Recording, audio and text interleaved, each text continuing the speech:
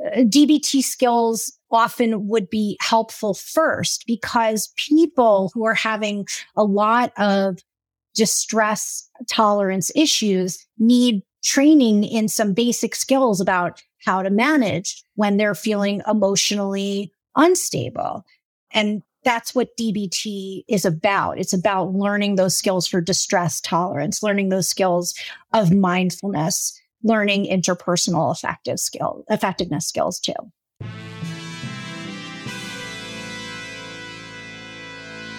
Thomas Edison, Richard Branson, John F. Kennedy, Mozart, Michael Jordan, Will Smith.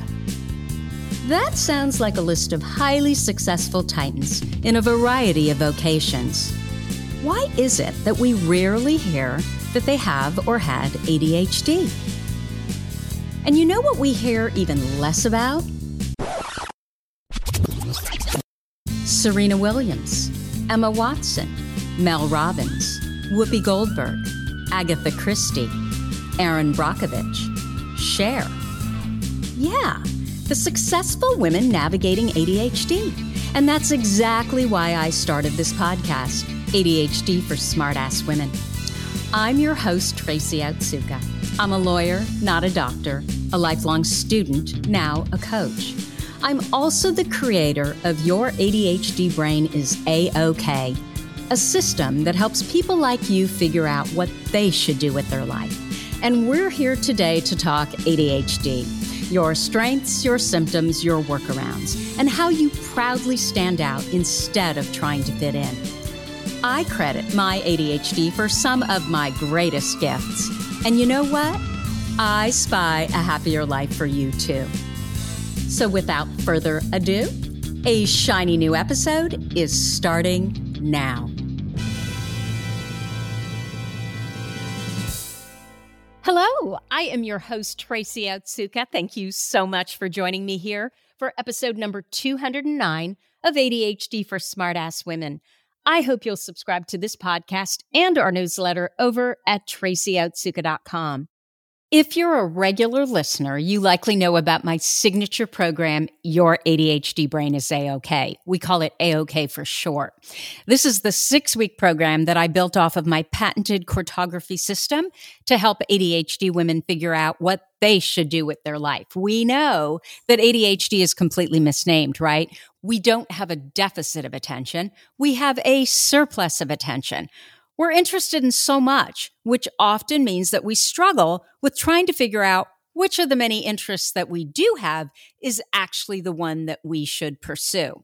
With A-OK, we start from the inside out and figure out who you really are, what's important to you, what you value, what your strengths, passions, superpowers, and purpose are, and then you're going to build your life around that. I mean, who cares where you fit in, right? You're not meant to fit in. You are meant to stand out, and I'm going to show you how to do that.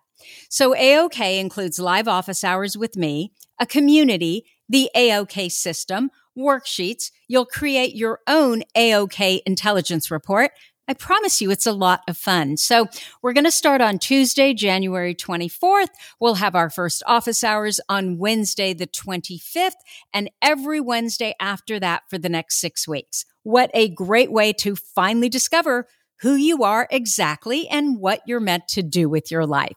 And what a great way to start the new year, right? So if you sign up with the code HOLIDAYS100, you'll get $100 off of Your ADHD Brain is A-OK until the program is full.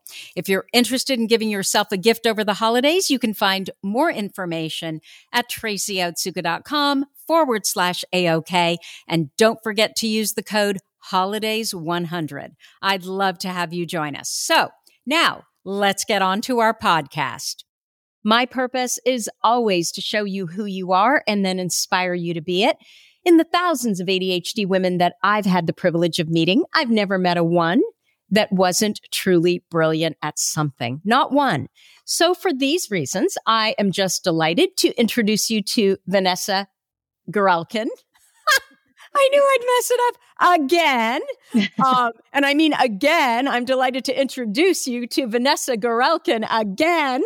we talked to Vanessa a couple of months ago about occupational therapy. And as we were wrapping it up, it became very clear to me that in Vanessa, we also had an expert in emotional dysregulation, RSD, and dialectical behavioral therapy, also known as DBT.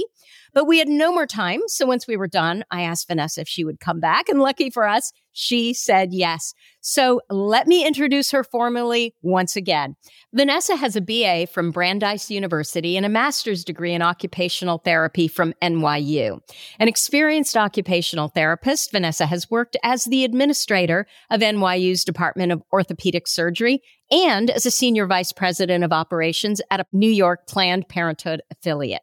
Vanessa and her family, which includes an ADHD husband and ADHD son, relocated to sunny Arizona in 2014. There, she joined the Mayo Clinic to work with outpatients with chronic illness and stressors. She is now an instructor at the Mayo Medical School and the Mayo Cancer Center and is an associate in their Academy of Academic Excellence. Vanessa has a private telehealth practice and provides both treatment and coaching services through video visits. She is passionate about occupational therapy as a key to unlocking the potential of people with ADHD. Welcome, Vanessa. Did I get all of that right? You did. And it's like such a boost to my self-esteem. I appreciate that. It's so apropos for this particular episode because self-esteem is really important for people with ADHD. Well, and especially imposter complex, right? So many of us struggle with that. And what I hear a lot when I have guests on is they hear everything they've accomplished and it's like, wow, is that really me? Mm-hmm. Yes, yeah, that's very true. And I would say to the audience, it's a very good idea to make a list of things that are accomplishments for you because it's really nice to read them or even have somebody read them back to you. And sometimes accomplishments do not have to be enormous things. They could be, I got out of bed all the days of the week, or I went to work on time each day this week.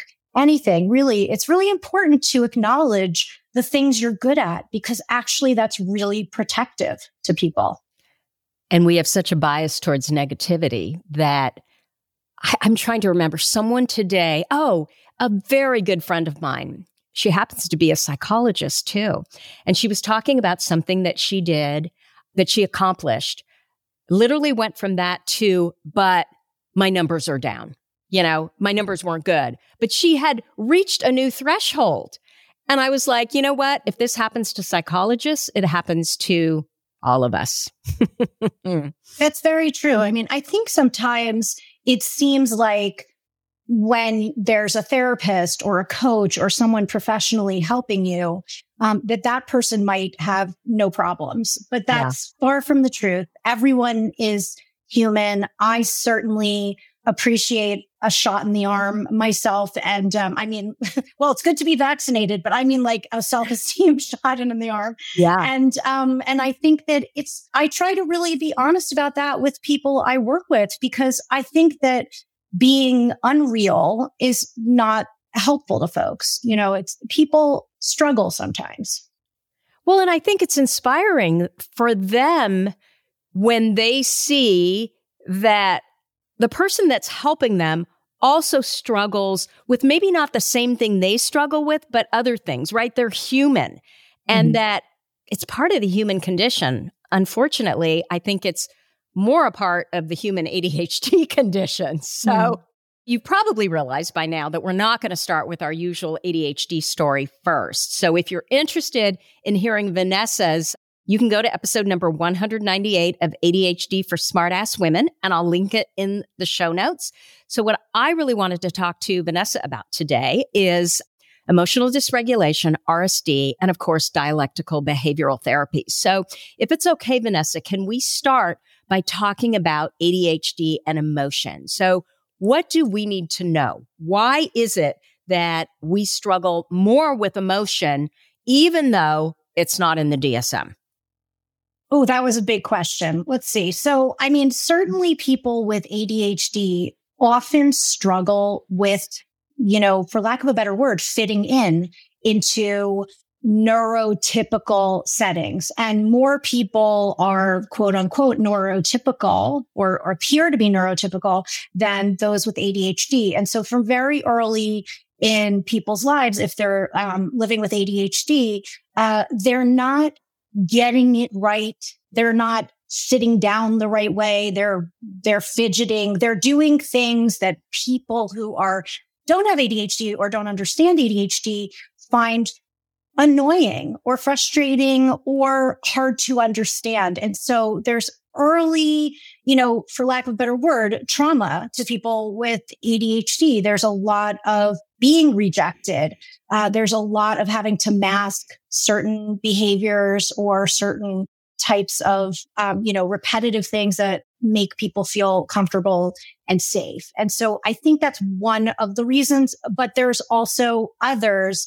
I don't want to go on too long because the neurology is interesting as well and still evolving. So what you're basically talking about is shame and guilt, and the fact that, I don't know when this study was done. I think it was a study at Harvard, like quite a while ago, that someone with ADHD will receive 20,000 more critical messages by their 12th birthday than those without ADHD. So it makes sense that it would be really hard to develop a positive self-concept, right?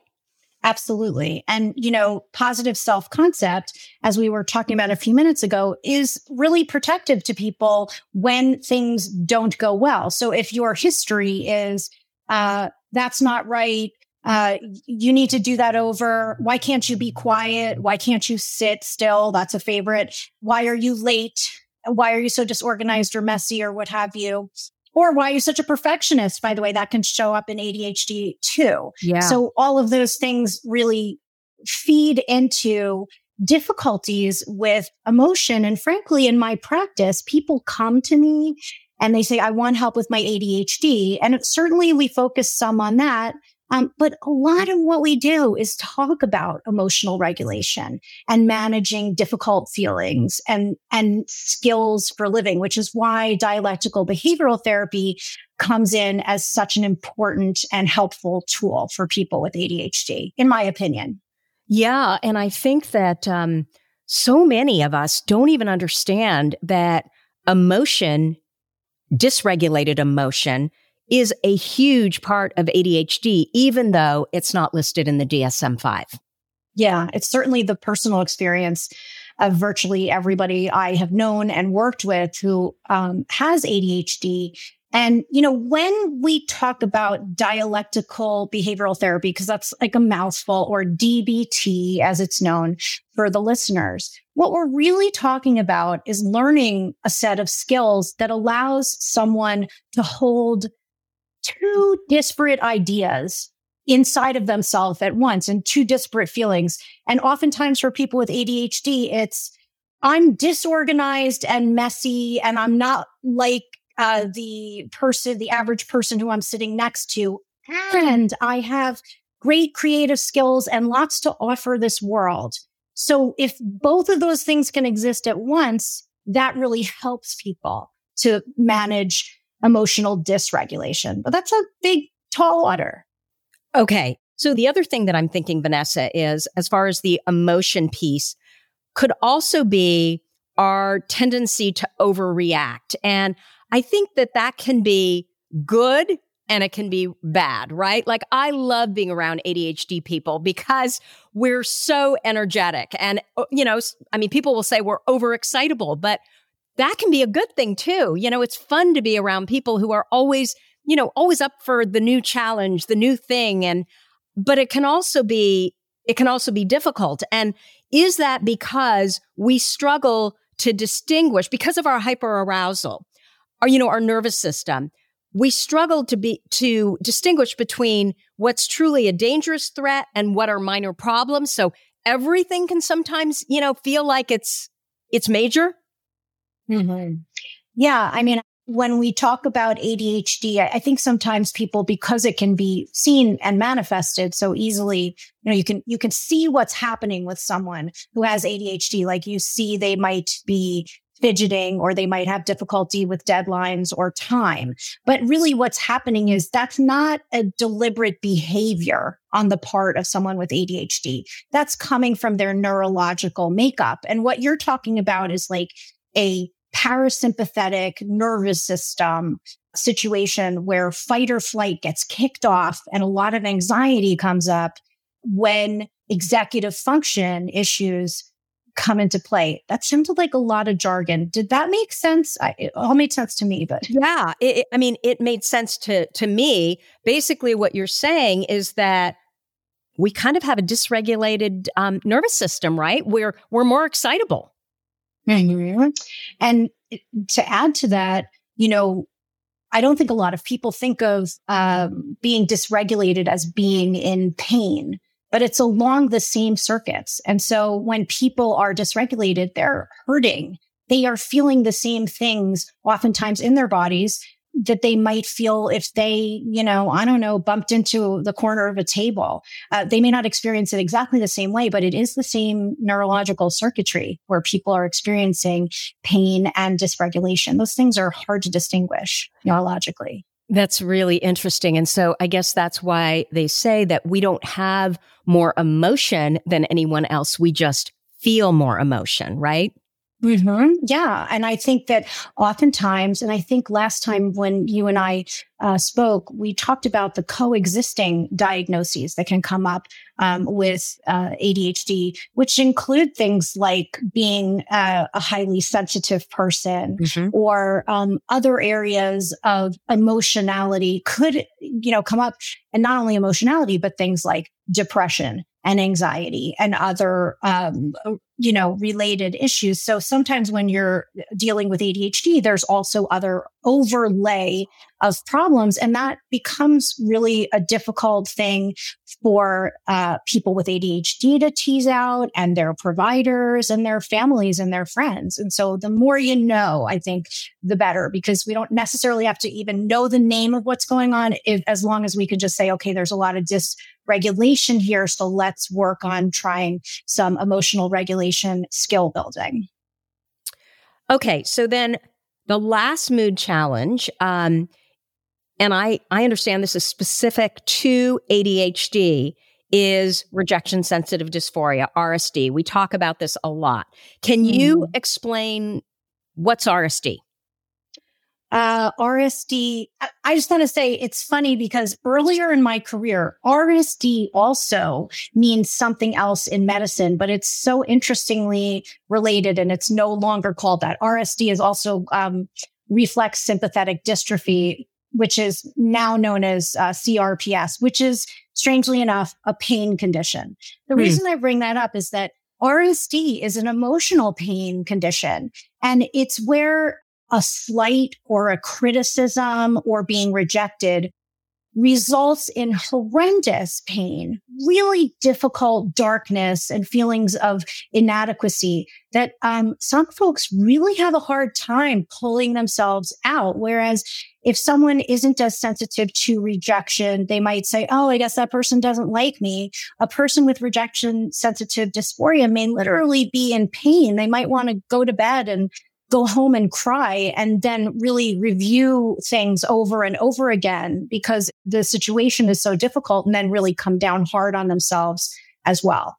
And wouldn't it make sense that if so many of us are highly sensitive in whatever area, because I'm highly sensitive in some areas, any torture or movies or like all of that, but then in other areas, I'm not at all. Of course, I feel the criticism, and I probably take it on when it's not even there, but I'm able to power through it. I've always been like that. And so I'm wondering, wouldn't it make sense that if, like I said, so many of us are highly sensitive in specific areas, that we would be more sensitive to criticism? Because we would actually be able to feel other people's criticism, whereas other people couldn't even feel that. I think that's a very beautiful description of it. It's, it may not happen under all circumstances. Like some people with ADHD may be very good at dating, and it may not bother them to get rejected 100 times. Whereas other people, it might just be completely demoralizing to the extent that, they're on some dating app and they don't get any kind of feedback from anybody and they're just like, forget it. I can't stand this. This is so painful. So people are individuals. And that's why people need, in my opinion, a lot of individual help, particularly if they're dealing with RSD. And so it may not be in all areas, but it could be like in social areas or work areas or school areas. And each of those areas, then the person with ADHD and RSD will find themselves kind of having a specific response that comes up over and over again and gets very scary. And then they anticipate the response before it even happens, which then puts them in fight or flight, which is very hard as well. So it becomes a cycle and we want to break that cycle. Okay. So I just want to mention, just so everybody knows that, remember, emotion isn't mentioned in the DSM. And that means that RSD isn't either. I don't even think there have been any studies on RSD. But I believe it's important to discuss this because so many of our ADHD women completely relate to RSD. And apparently, and maybe you can add to this, but it was written about a great deal 40 or 50 years ago. I think it was Paul Wender, who, they call him like the godfather of ADHD. He felt that you needed RSD to get the diagnoses of ADHD. So, today I probably, or then I probably wouldn't have been diagnosed with ADHD because I don't feel like, a little bit of RSD, but I really don't struggle with it. But the way ADHD is diagnosed today, RSD isn't always there, right? Or it's hidden, so it's ignored by, researchers, I guess. So it's not in the DSM. I think very much hidden. I think this is a shame-based thing that often comes up for people with ADHD, the feeling of being so demoralized by a criticism or a correction or a mistake or a rejection, like a rejection from a friend or a rejection from a romantic partner or potential. And these things in healthcare terms, they don't turn out to be life and death situations. And so they don't get as much attention, but they certainly affect people's quality of life. I'm betting the listeners, might be nodding their head and saying, well, that really, it does. It really ruins things a lot of the times for me. And I want help with that. But the doctor or the whomever that may not be their main focus. Their focus may be like, well, we have to help you get to work on time, or we have to help you to not fail out of school, or what have you. Absolutely. You had kind of tied ADHD and trauma, which I love. And so I want to know what you think about this. In my experience, I believe that RSD is the result of ADHD and trauma. The women who seem to struggle the most with their ADHD seem to have a lot of trauma, whether we're talking developmental trauma, violence, or as you said, those small cuts that are often seen over time when you're struggling in a school system, if you have ADHD and learning challenges, and all of that adds up to like a big trauma, right? So was that your mind? Oh, we're going to keep him in. I love it. Okay. I'm so sorry. The gardeners are out. Okay. Link. Oh my goodness. What's her? Hey, it's life, right? This is happening right in my office, which is in my home. And if anyone ever is working with me, they will occasionally get the dog barking, which is actually, nothing's perfect. Anyway, sorry about that. Okay, wait. We have to go on this tangent. What kind of dog? Okay, I actually have 3 dogs. That's a little Chihuahua Min Pin who was barking. I also have a Yorkie Poo and another deer-faced Chihuahua. They're all adorable. We have other animals as well. We're a very animal family. We have a cat and a bird as well. Me too. I love dogs. I love dogs. They're such great therapy, by the way. Let me just put this in there. If somebody with ADHD hesitates to get a pet, I would say, think about getting a pet, because pets are wonderful for RSD. They don't care what you're wearing. They don't care if you didn't brush your teeth today. They don't care what that mean person said to you or that you got an F on the test. Like, that animal is there for you and they love you and you love them. Absolutely. And just the what is it called? Like the motion of like petting them, and it's soothing, right? Totally. I mean, when you're talking about parasympathetic activity, it just kind of like, boom, brings it down. Yes. And there have been studies actually that looking into a dog's eyes helps like bring up oxytocin, like the feel good chemical the hug chemical. I didn't know that was looking in their eye. I thought it was petting them.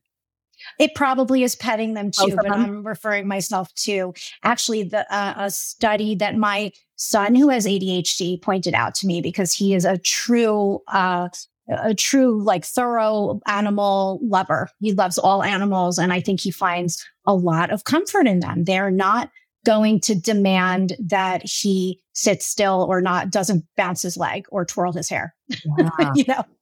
Yeah. And, they take some work. So you're focusing more on the dog and less on yourself. True. And it also, meaning like if, they need to go on a walk, like they get you out, right? You're in nature. Frankly, they're part of nature. They are. And that's been studied a lot. The fact that people who have dogs tend to get more exercise or movement. I was kind of going through your more recent podcasts. I think you were talking about movement with someone very recently, and movement versus exercise and how you call them that. Right. And, dogs require movement of their owners. So they are just an automatic guarantee that because you love this animal, you're going to want the animal to get its exercise or its movement in. Oh, I completely agree. I don't know what I'd do without I now have 2 dogs.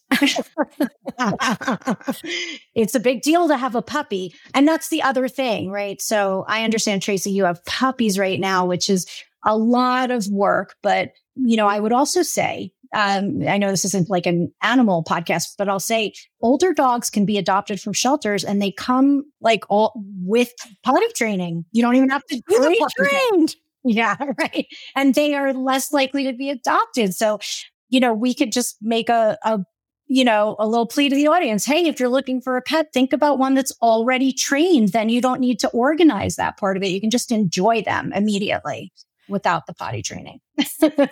Absolutely. My problem is my husband is allergic. And for 25 years, we've had all kinds of, big dogs with lots of dander.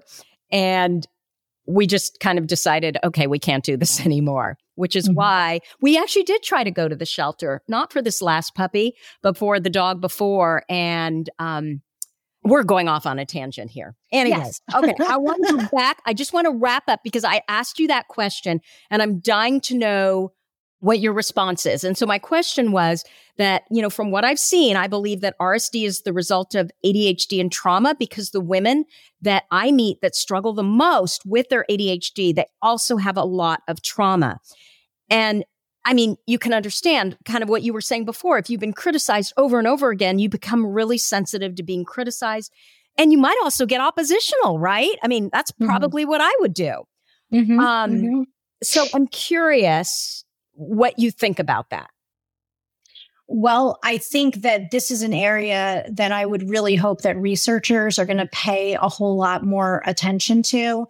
I think, first of all, when we define trauma, we can think of trauma. Oftentimes people speak of trauma as capital T trauma, like your life was threatened. You thought you might die, or little t trauma, which is that one that's sort of like death by 1,000 cuts, if you will, like the little things over and over again. That becomes more complex trauma. And so I think that people with ADHD, especially in my experience as a clinician for a long time, I don't really run into many people who haven't experienced some of that little t trauma in growing up, just because oftentimes they're late diagnosed, particularly women, as probably the audience knows. And so they're just left, people who are not diagnosed, but who feel other, are just left with a lot of, why am I like this? What's wrong with me? Which feels threatening in the world. So, ADHD and trauma, I think they are very closely linked. And certainly in my practice, people respond well to the same types of treatment as people who have trauma. So, I mean, I think they're inexorably linked. I haven't done that personal research myself, and I am not in the position to do that anymore, but maybe this is a call to research for somebody out there. In your experience, though, when you have a client who is really struggling with their ADHD, has there always been some trauma there? I can't say always, but I can't think of a client or patient of mine who does not come to me with ADHD, and they kind of present saying, I have ADHD and I want to get my life together.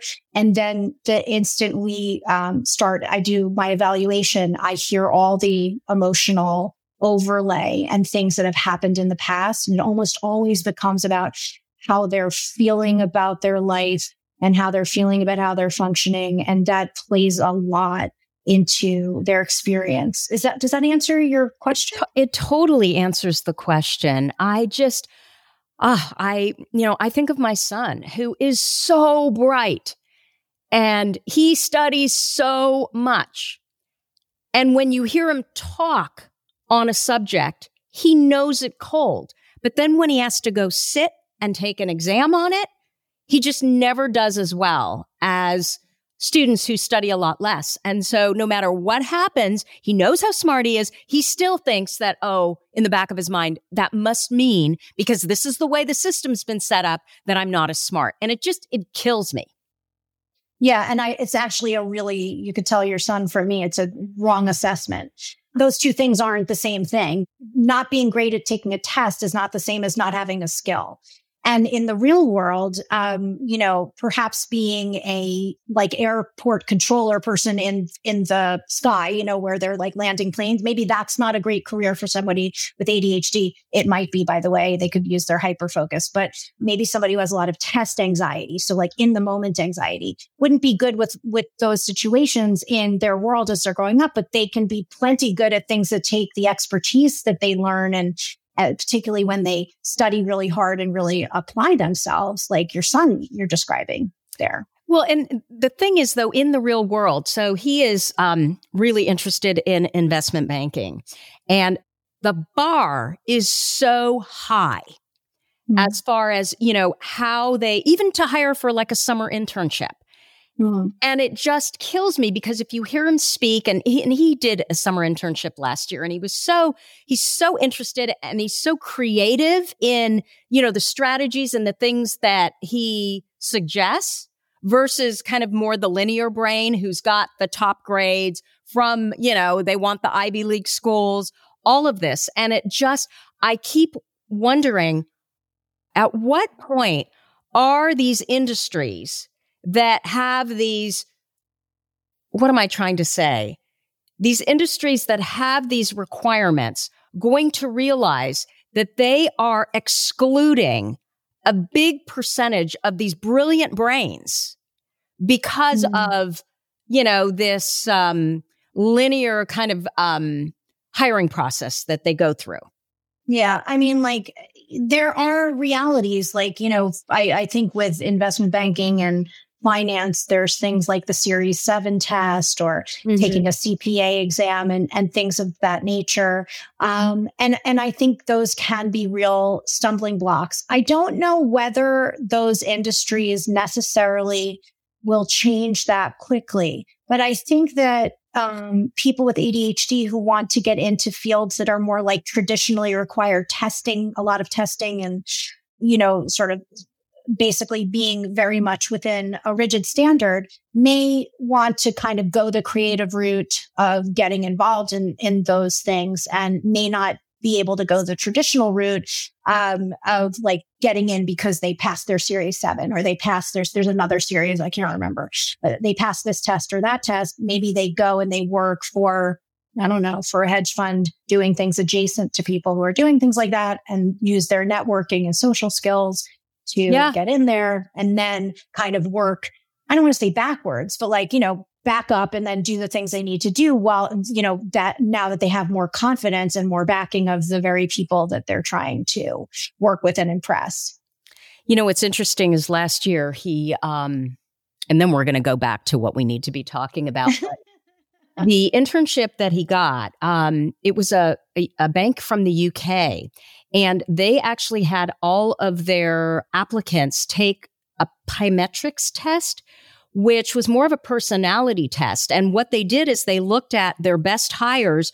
They took those personality traits, and then when they were hiring for interns, they tried to match them. And so that is how he got that internship. But that seems to be really rare. And so, my thought was, we need to develop a network of people in all industries that have neurodivergent brains that have been able to be successful so that these kids have a network, of people that they could ask questions of and, get help to figure out, okay, how do I navigate this? Because I really believe they're just leaving so much talent out because of these, outmoded, ways that they hire. Mm-hmm. I mean, if you look at the process of applying to college, when I was applying to college like 30 years ago, it was unheard of to not take the SAT, Yeah. And so I would hope that we would see, as society gets more informed about neurodivergence, mental health issues, that maybe some of this is going to, to remit, if you will, like to come, that it will stop. I don't know if it's going to happen that quickly. I love your idea of networking. And I know that you do that with your Facebook group. And I think that that's the beginning of a network, people being able to help each other, understand where the opportunities are and so on. And grassroots is a very good way to organize this type of stuff. So I wouldn't, knock the Facebook group. I think it's that the neurotypicals have all the keys right now, right? Yeah. And so they want to keep it. I mean, from education on, they want to keep it, the keys to their fiefdom exactly the way it is because that's how they've succeeded.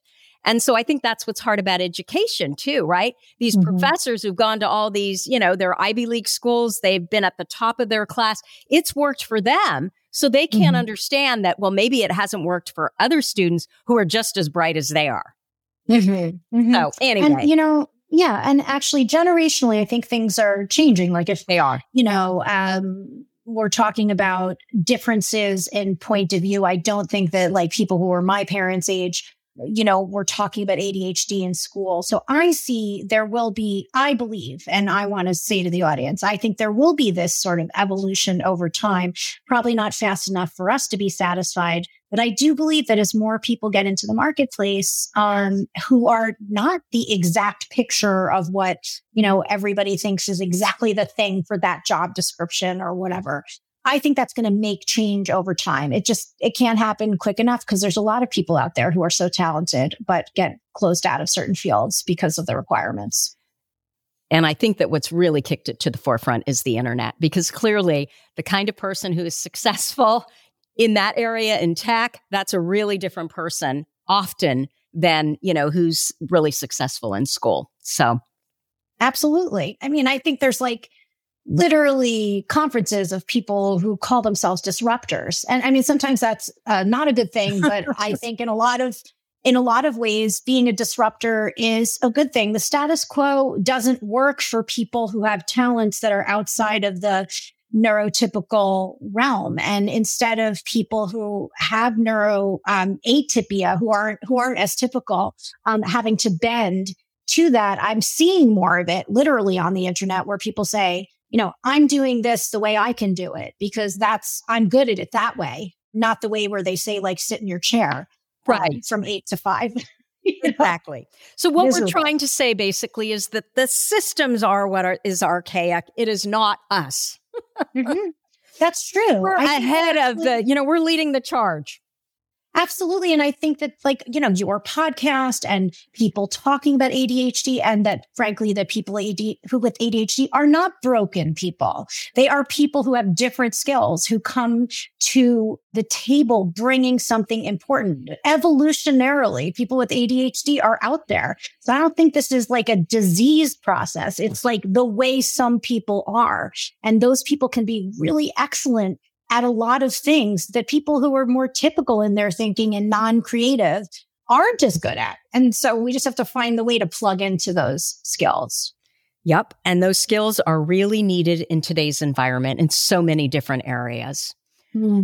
I'm sure it was a lot harder, when you took one job, like in the 50s, you took one job and you stayed there your entire career. I don't even know how ADHD people survived then.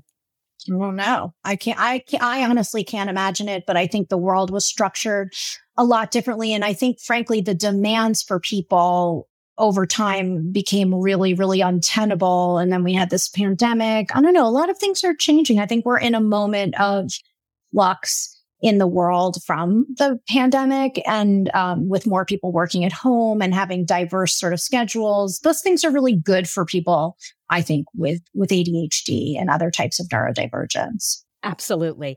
Okay, so we did the ADHD thing and we went all over the place. We're going to go back now. What is dialectical behavioral therapy? Okay, so dialectical behavioral therapy is an approach where skills are taught to people who have difficulties regulating their emotions and they also have difficulties with interpersonal effectiveness and basically living in the world in a way that is effective. And so it's an approach that was developed by somebody by the name of a social worker by the name of Marsha Linehan to address borderline personality disorder, because the treatments that she encountered, and I believe she is identified as a person with who is in remission from borderline personality disorder, she just wasn't finding the treatments that were needed. And those treatments are very skill-based, as well as needing trauma therapy also, I have to say. I don't know if that was confusing. Let me say one wrap-up sentence. So DBT is the skill package. Trauma therapy is separate, because people can have individual trauma that they need to process through, and no amount of deep breathing will get somebody through a need to process trauma. So those two things are separate. And I think sometimes people get resentful of DBT skill training if they're not also treated for whatever trauma and difficulty is in the background that may be causing difficulty learning life skills. So it's like anything, really. It's really hard to treat the ADHD if you haven't addressed the underlying trauma. Mm-hmm, mm-hmm. So you can do both. And even at the same time, because DBT is a set of skills where people learn to interact effectively, how to manage themselves and their emotions in the world and in relationships, both effectively and creatively, and how to use mindfulness to approach things in a different way than being, let's say, impulsive about emotions or actions. And so that can be happening. Skills training can be happening right next to also processing traumatic events, but they don't match each other entirely, because, sometimes, like if someone's having a panic attack, you can't tell them in that moment, like they shouldn't be upset, like that's, or that they should sort of work on their emotional regulation skills in that particular moment. They need to be able to be upset by something and go through those emotions. I hope that makes sense. It's kind of complicated in its own way. Yeah. So I'm trying to understand. So if someone has trauma to process, you're saying, and let's say it's serious trauma, big T trauma, you're saying that you can do DBT at the same time. You don't have to start with the processing of the trauma. Yeah, as a matter of fact, and again, this is my opinion, and I'm neither a psychiatrist or a psychologist. I'm an occupational therapist. So I'm, skills driven. So know that is my bias. But I believe, and I talk about this a lot with patients and even on my Instagram and everything, that DBT skills, often would be helpful first, because people who are having a lot of distress tolerance issues need training in some basic skills about how to manage when they're feeling emotionally unstable. And that's what DBT is about. It's about learning those skills for distress tolerance, learning those skills of mindfulness, learning interpersonal effectiveness skills too. That makes so much sense, because then what you're doing is at least giving that person some semblance of control over their emotions, right? Like some skill that they can at least try. Yeah. And it's important to note that in DBT, we want to validate hard, strong, difficult, painful emotions. And at the same time, that's the dialectic. We want to say, yes, it's painful. Yes, it's difficult. And we can't punch the wall. We can't throw the phone. We can't just yell at the teacher. We can't just quit our job. So like, what are we going to do? And what are the skills we're going to use for crisis and lesser crisis or just anger? Because oftentimes, and I'm kind of bleeding over, if you will, into borderline personality disorder, which is like a cluster B diagnosis in terms of issues that people have. But I feel like the skills that people need when they have personality traits or disorder issues very much can be used by people with ADHD, even though it's not the same diagnosis. People need life skills, bottom line. Okay, so tell us, what is the difference then between cognitive behavioral therapy and dialectical behavioral therapy? Such a good question. I love it. Okay. Actually, dialectical behavioral therapy is like an offshoot of cognitive behavioral therapy. It builds on cognitive behavioral therapy. And certainly, again, I am not certified in cognitive behavioral therapy, and it has grown quite substantially beyond, as a tool for therapists to use, more so than I have used in my career. But cognitive behavioral therapy is kind of like thinking your way out of things. So it's using the reasoning brain, right? But with dialectical behavioral therapy, there's also the acknowledgement of the fact that we have a non-reasoning part of our brain that doesn't even speak English. It's the amygdala. It's the hippocampus. There's these areas where, you smell apple pie, and that is like related for you to your extremely mean, rigid grandmother. And every time you smell apple pie, your heart starts pounding. Like you're not in control of that. You have to learn that that's one of the triggers and maybe get exposed to it or what have you.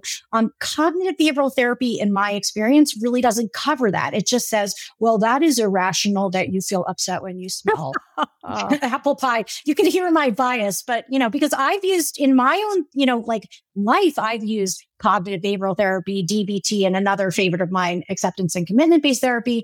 And I have found cognitive behavioral therapy to be like, it's sort of beginner. It's 101, in my opinion. It's sort of recognizing black and white thinking, catastrophization, and other types of things, and trying to turn your thinking around. But if you're smart enough, you can very quickly turn the thinking around.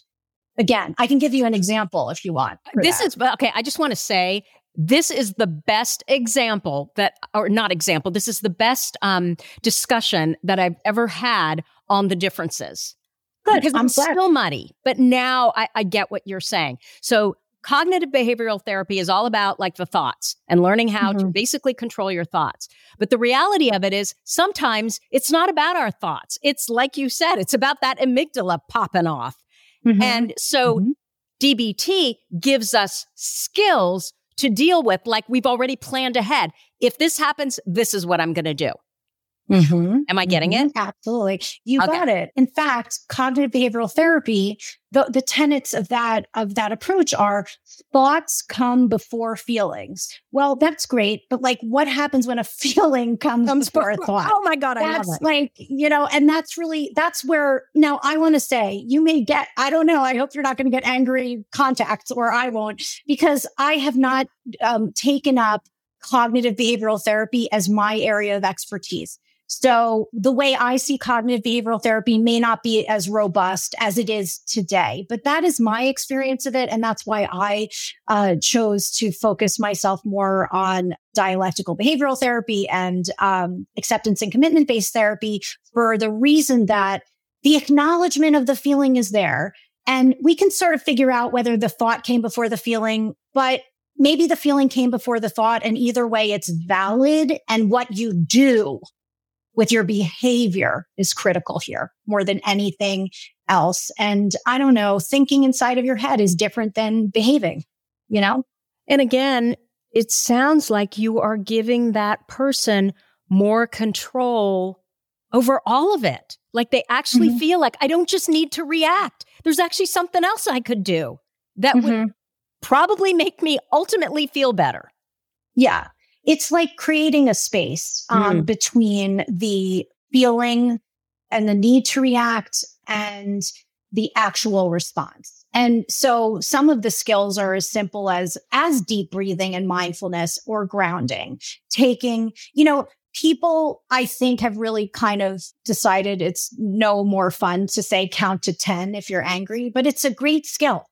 Like, I recommend it. If you are angry or upset, or if you feel like you want to yell at your boss or something, counting to 10 in your mind gives you enough space oftentimes to not behave in a way that you will later be like, slapping your forehead and being like, why did I say that to that person? Or why did I do that? Yeah, some of these skills are basic, but they are incredibly important. And so people forget them. You're putting in a pause before you allow yourself to react. Correct. I mean, that's really one definition of distress tolerance, although it's larger than that. Distress tolerance also involves, in terms of DBT, like severe distress, like feeling, thoughts that are even suicidal, or really painful sadness and depression, or RSD, where it's just so painful that person didn't text you back and you're so upset about that you feel like you just can't even live your life and have your day. Distress tolerance is very important for that. And so, learning those skills is really useful for people with ADHD. So you started to say that you had an example. Do you remember what that was? Okay, let me think for a second. Oh my goodness. Or just, a story or two that you can share of how DBT helped an ADHD client when maybe other therapies didn't, like they tried a bunch of things, and what was the difference? Okay. Well, I would say more often than not, I work with people who have RSD and cope with it. So I'm thinking of a recent patient of mine who was getting into this situation where she would repeatedly wind up with this enormous pile of laundry, and the laundry would just like continue to pile up. And then when her partner would come and visit her apartment, she would feel embarrassed and criticized, even if the partner wasn't saying anything about the pile of laundry. She just felt the judgment. And so we did a few And there was no things. door that she could just shut. No, it was all over, right? And so this is like actually how I function as a therapist or a coach, in cases where people are not in Arizona where I am. But, we focus both on the literal behavior. So we're looking at behavior change. Like, how do we break this laundry pile down into a situation where you can get it put away? Okay. And we also work on the distress tolerance aspects of things. So, learning some deep breathing, some self-acceptance, some mindfulness, and then working on behavioral change as well. So all of those things get wrapped up into the solution. In this particular case that I'm thinking of, we made a deal and we said, okay, before your partner comes over next time, you're going to do this one-time gigantic hyper-focus put away laundry thing. And after that, we're going to work to have it broken down so that you're not stuck in this situation. We're trying to like burn the bridge, as one of those DBT comments. Like, we're not going to get in this situation. We're not going to allow this to happen. And so kind of coaching through that as well. I hope that makes sense. It's a little complex, but yeah, it's a process, so it's like managing the emotions around doing or not doing something that you wanted to do and maybe feeling like you're disappointing someone else, and then managing the behavior, because the behavior was bothering both the person and I think the partner, more or less. I don't think she was imagining that. Had he ever said something about it? No. And actually, but it was sort of, how people are just like, if they don't like something, it was more of the feel that she got. It felt like enough. And I didn't want to say to her, well, that sounds crazy. Well, we did talk that sounds like RSD. Right. We did talk about talking to the partner though, and actually putting the feelings on the table. That was the other thing. Nobody's perfect, even someone who doesn't have ADHD or other issues. So the partner in this case, it was important for the patient of mine to talk to the partner and say like, hey, this is what's going on and this is what I'm doing. And that sort of also broke the kind of fever pitch of feeling terrible about the pile of laundry. And so was the partner really kind of looking askance? I mean, or was she just feeling that and it wasn't really true?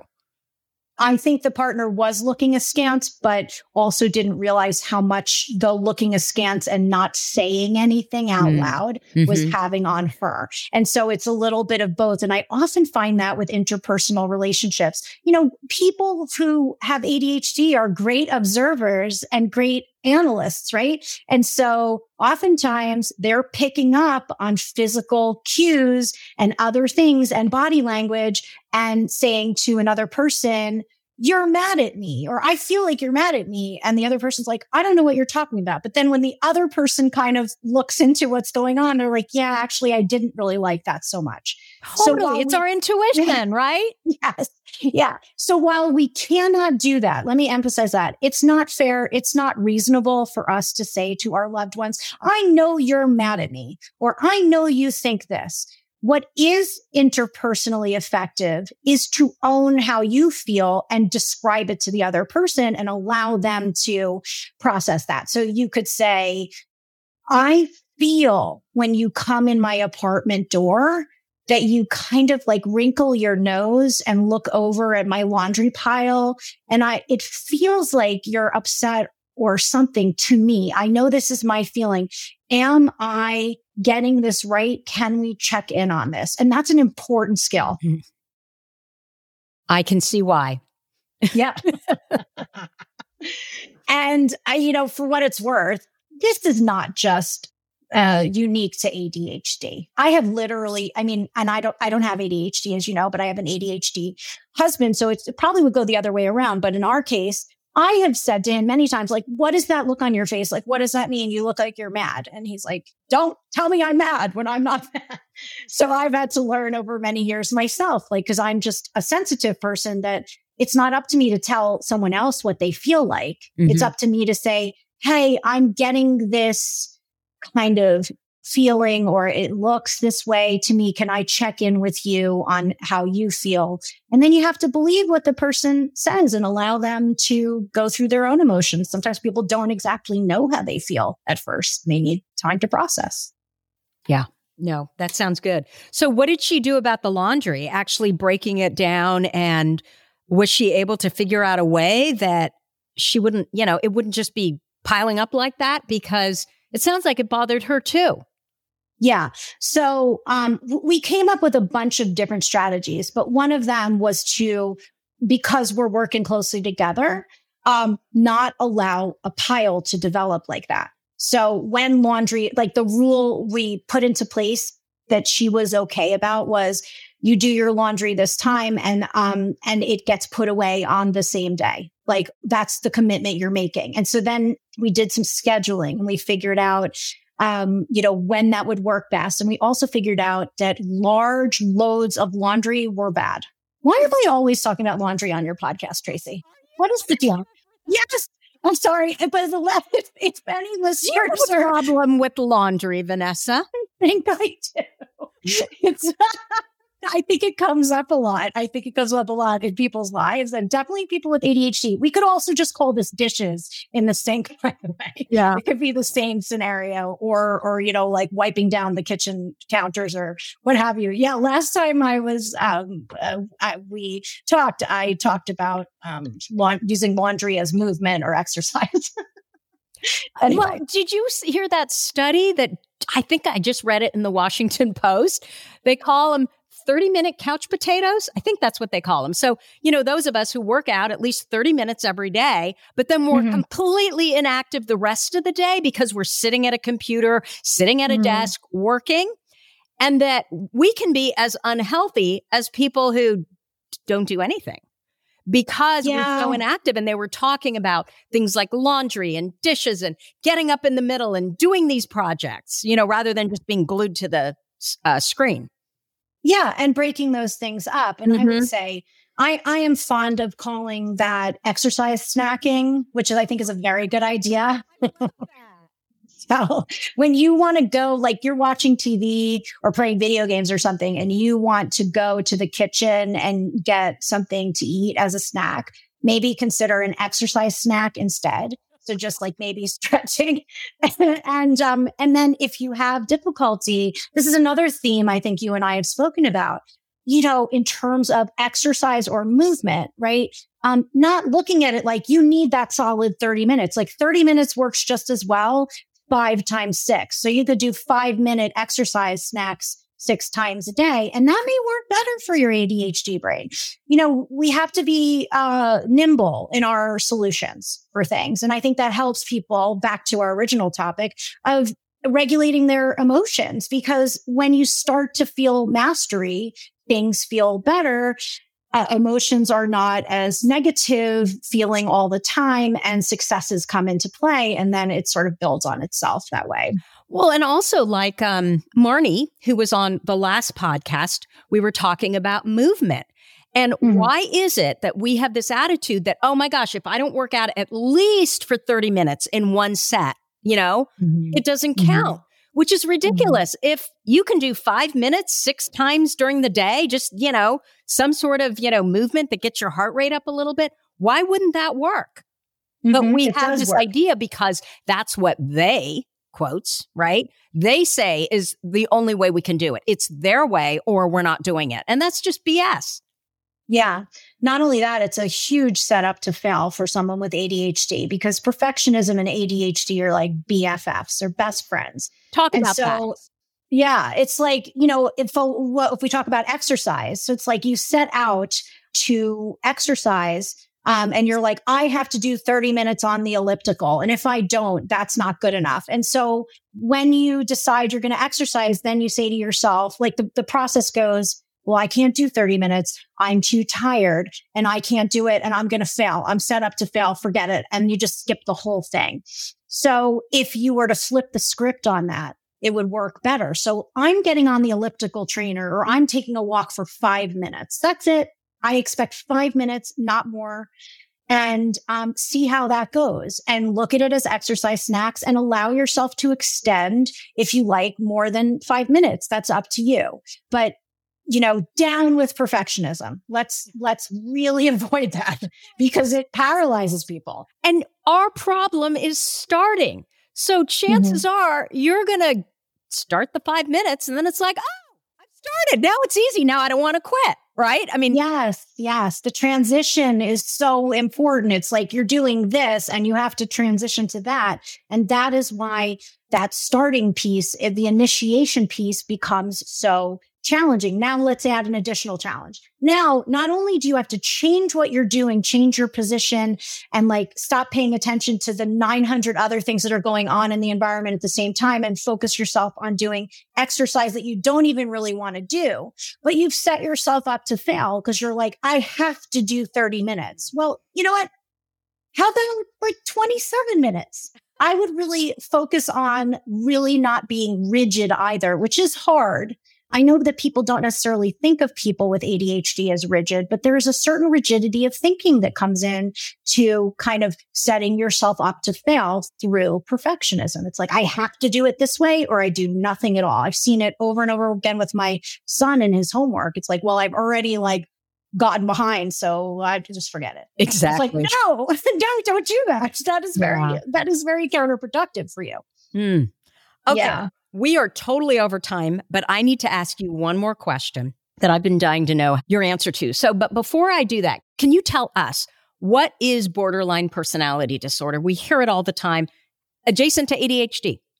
Yeah. So, people with ADHD do not automatically have borderline personality disorder. Let's put that right, in bright lights. Like, these things are different from each other, and they're different in the DSM, in the diagnostic manual. But borderline personality disorder, sometimes called BPD, is a pattern of difficulty with relationships and emotional responses. In the UK, it's called EUPD. It's called emotional instability disorder. And it just essentially is an issue where a person really feels a tremendous amount of pain and suffering from their internal emotional experience. This is something I think people with ADHD can relate to, but then the behaviors and the sort of functional interpersonal stuff that goes on for somebody with borderline personality disorder tends to be more severe and kind of, for lack of a better word, and this is not to say it's performative, but dramatic. Like sometimes there's things like, self-harm or various disorders that come along with it, like substance use disorders or eating disorders. And so it's kind of a package deal of, and it's a trauma response. It oftentimes, like in about 70% of cases in borderline personality disorder, it's a response to early trauma. And it's just how this person deals with tremendous emotional pain and suffering, and it becomes maladaptive. I hope that okay. So a couple of years ago, I heard a well-known psychologist, I think she's in the Netherlands, and she's very, very well versed in ADHD. And I heard her speaking with a therapist about the fact that, I think it was the therapist who brought it up, that he believed that borderline personality disorder is basically ADHD and extreme early trauma. And I think they may have said specifically sexual abuse. You're asking my opinion about that, or I'm asking your opinion. I can't agree with that per se, because that's a really big leap. But what I would say is that there are theories of borderline personality disorder that is a diagnosis that is often used interchangeably, and more often for women. Whereas men are diagnosed with PTSD. Yeah. Oh my gosh. Post-traumatic stress disorder. So while, and there's been research on that. And there's a lot of, controversy about, the borderline personality diagnosis at large, because it has been very much stigmatized in mental health circles, and more work needs to be done, because actually people with borderline personality disorder often feel very desperate, and it's actually a really good diagnosis. But with ADHD, right, there are certain overlapping characteristics where you might see ADHD being like similar to certain features of BPD, but it's not that entire package of difficulties with interpersonal relationships and unstable moods and unstable behaviors. ADHD folks who just have ADHD show up in the world. But couldn't that be the trauma part, the extreme trauma part with it could ADHD? Be, yeah. Absolutely. But I just want to say to the listeners, because this is like sort of a deeply intellectual kind of look at ADHD and BPD, these are not self-diagnoses, that I think that you should make. Like, for example, if you tend to have a temper tantrum now and again, that does not mean that you have borderline personality disorder.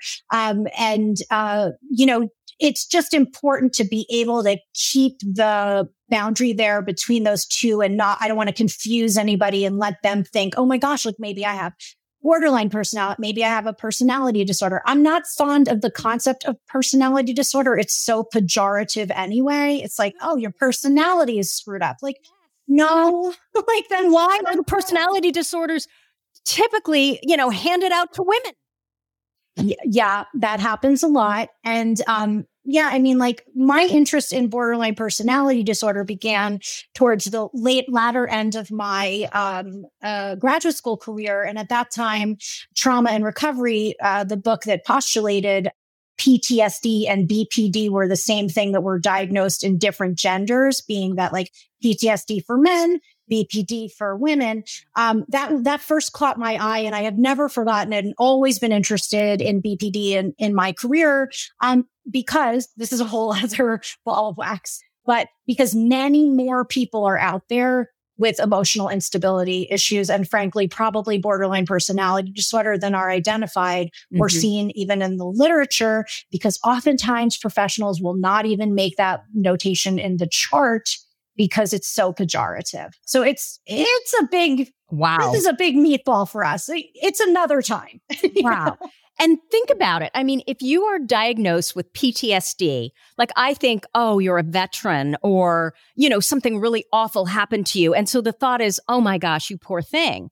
Versus when you hear borderline personality disorder, I think a lot of people think, oh, crazy, right? Yes. And yes. And very powerful. meanly. Yeah. And there's a lot of different forms of BPD. And actually, if people go and visit my Instagram, you'll see I do a lot of stuff about BPD because I'm an advocate for people who have borderline personality disorder. I work with people who are safe enough to work as outpatients and an individual work with me on skills. And, I feel that these folks are people who are just people who have a really, really hard time managing emotions in a way that's effective. And then that just vomits out onto their whole life. It just ruins relationships and makes things difficult. And it's a pattern sort of behavior. And this, for the audience, may sound like kind of similar to ADHD, but it's... Oh, no, it's not. So, it's like not the same at all because it really shows up differently. I think people with ADHD have trouble with things like being organized in their time management and things of that nature, whereas BPD, it's a lot about the emotional instability. Well, it's way, way more extreme, right? Absolutely. Okay. Absolutely. Okay. Absolutely. Yeah. And I definitely think that, we don't want to give anybody the impression that even if they sometimes feel like their emotions are unstable and they have ADHD, that they also have borderline personality disorder. Unlikely. But, if you certainly want to go and talk to a professional about that, you can do. But they are very distinct processes. I hear you, and I could talk to you forever, Vanessa. Thank you so much for spending time with us. Where can people find you if they want to know more about you and what you do? You can find me on my website, vanessagorelkin.com, which I'm sure will be in the show notes for the spelling. And I'm also on Instagram at humanist_therapist. And I love to hear from people. Actually, the last time I was on this show, I really got a lovely response and I appreciated all of the messages I received. And so don't be afraid to reach out and ask a question. This audience is a really terrific one and it's a great thing that you're getting to listen to this show. So I hope you enjoyed it today. Wonderful. Vanessa, thank you again so much for spending time with us here today. My pleasure.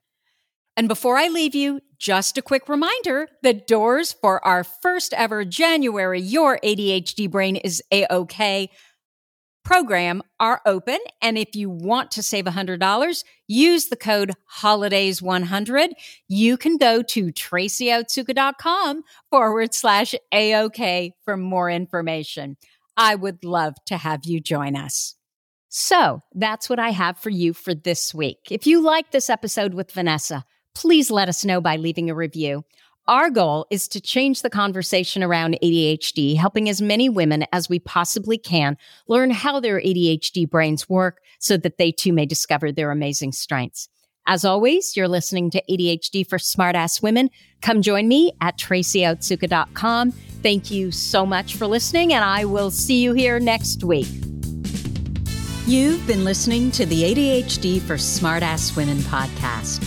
I'm your host, Tracy Otsuka, and we're available on iTunes, Stitcher, Spotify, and Google Podcasts.